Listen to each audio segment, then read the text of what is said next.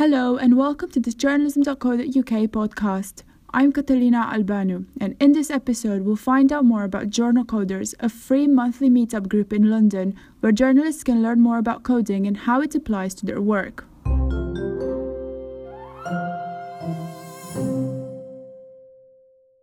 At journalism.co.uk, we have previously written about coding becoming a useful skill for journalists to have in newsrooms today, both to make their applications stand out when looking for new jobs, but also as a way to add new methods of storytelling or news gathering to their work. We also recommended a few online resources where you can learn to code through tutorials. Some, like Codecademy, are used by journalism.co.uk staff on our journey from absolute beginner to not so clueless beginner. This month, I also went to Journal Coders, a free meetup group in London for journalists and technologists to learn coding together and share their experiences, where I followed along with a quarter of a CSV Kit tutorial. I also sat down with two of the organisers, Leila Hadu, data journalist at The Times, and Max Harlow, developer at Ordnance Survey, formerly of the Bureau of Investigative Journalism and The Guardian. Journal Coders is hosted every month on the 17th floor of the News Building in London Bridge, but it wasn't always this way. I've been involved with Journal Coders for, we're coming up to 3 years now. The backstory to Journal Coders, there was a group online called Journal Coders on Meetup that a number of us had joined, so the current members, but nothing ever happened and no meetup ever actually happened. And then we got an email from the person who set it up saying, I'm shutting this group down, and he'd given up on the idea. And it's at that point that a few of us met in a pub basement to sort of try and save it and turn it into what it is now. So in the pub basement there was probably 6 or 7 people. It was actually Elliot Bentley from the Wall Street Journal who had taken the initiative to try and get people together to make this meetup what it is.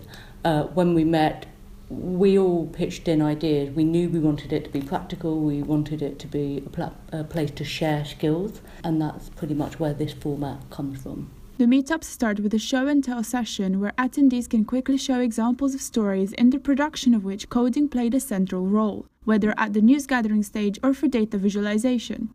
The tutorials presented afterwards tend to vary, but usually focus on tools for data analysis or data viz. We want every meetup to be open to complete beginners, just so it's as accessible as possible. And when you start having a meetup saying, well, you've got to have been to the past 3 ones to understand this one, no one's going to be able to come. So it's just about making it as easy as possible for anybody new to turn up and get involved and actually learn something useful. So the topics we kind of pick, we try and do a bit of a mix between more sort of data visualization topics and more data analysis topics. And then we also try and do things which are more typical skills. So we have done data analysis with pandas and doing charts with D3, which are more very sort of typical skills that are taught in courses and at conferences. And occasionally we try and do a few more experimental things. So we did one on 3D charts. It's going to be used very rarely, but it just adds a little bit of experimental work, just an experimental element to the meetup. And occasionally we have people in, not very often, but so for instance, Kiln, who have just built a new tool called Flourish, they came and did a sort of soft launch with us and gave sort of our members early access, and it was very useful for them as well to see how their tool was going to be used by reporters.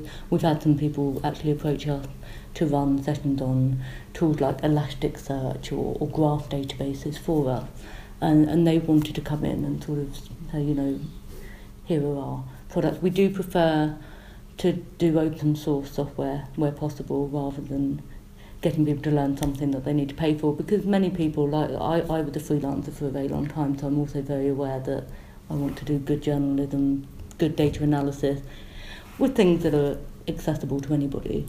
Yeah, I don't think... doing tools that you've got to pay for to use is really a non-starter for this kind of event, because you can't just say, right, now we're all going to pay 100 quid for this tool. It's not going to work.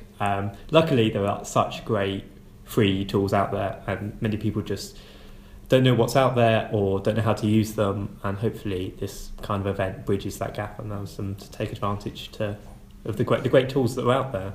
The software open source movement has kind of meant that there's so much stuff that's produced for free. We were saying it's almost trying to take the culture of knowledge sharing from the tech world and applying it to journalism. And it's gone down very well. In terms of choosing topics, we do have a form, a link at the bottom, and we remind people at the end of every session to suggest a topic if they'd like us to cover it. And we also make sure we speak to people in the networking afterwards to check.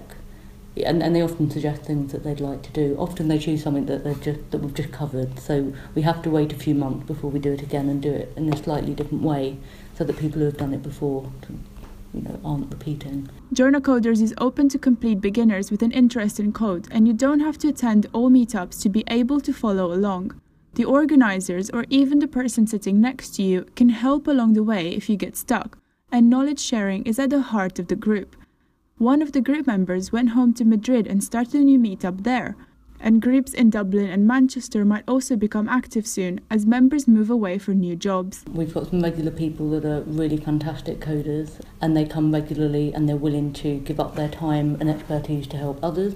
And we have other people who have heard about it either through their university course, or they may have come across one of us before, and we've said, do come along, come and meet people, give things a try. I mean, part of the idea behind this was that we want to upskill. Not everyone has employers that can pay for their training. Not all employers have got the money to send all of their staff. But, we just didn't see why that should be a hindrance to people learning new tech skills. And so our solution is that we'll learn from each other and we'll learn together. But we really do get a mix of people coming along. Yeah, as I said, we get a couple of people that like newsroom developers, building interactives.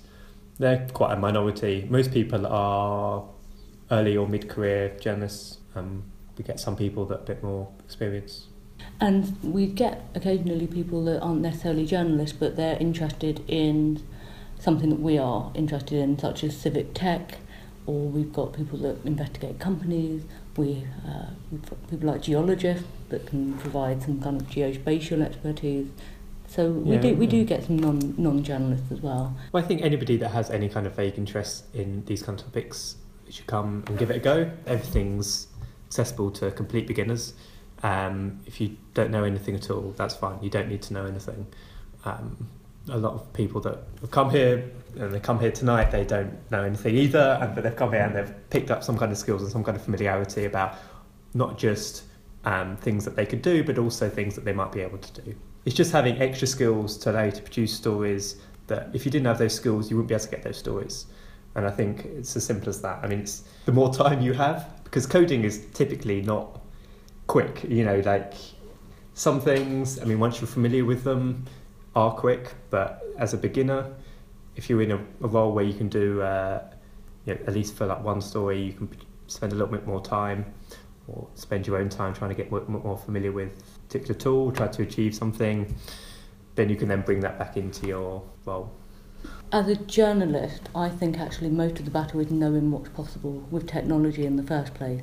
So you don't necessarily have to be, really experienced and able to use the tool yourself, but knowing what's out there and how you can apply that to your journalism, but also how to then communicate with the teams, the developers in your newsroom, so that you're all on the same page, you understand the terminology that you're all using, and I think it's quite exciting actually, because if you've got technical skills, it really opens up the kind of projects you can do, the data that's available to you, and for me I find it very exciting that you can bring those skills together, whether or not you're the coder or you're just working with the coder. I think that's a huge benefit in the newsroom.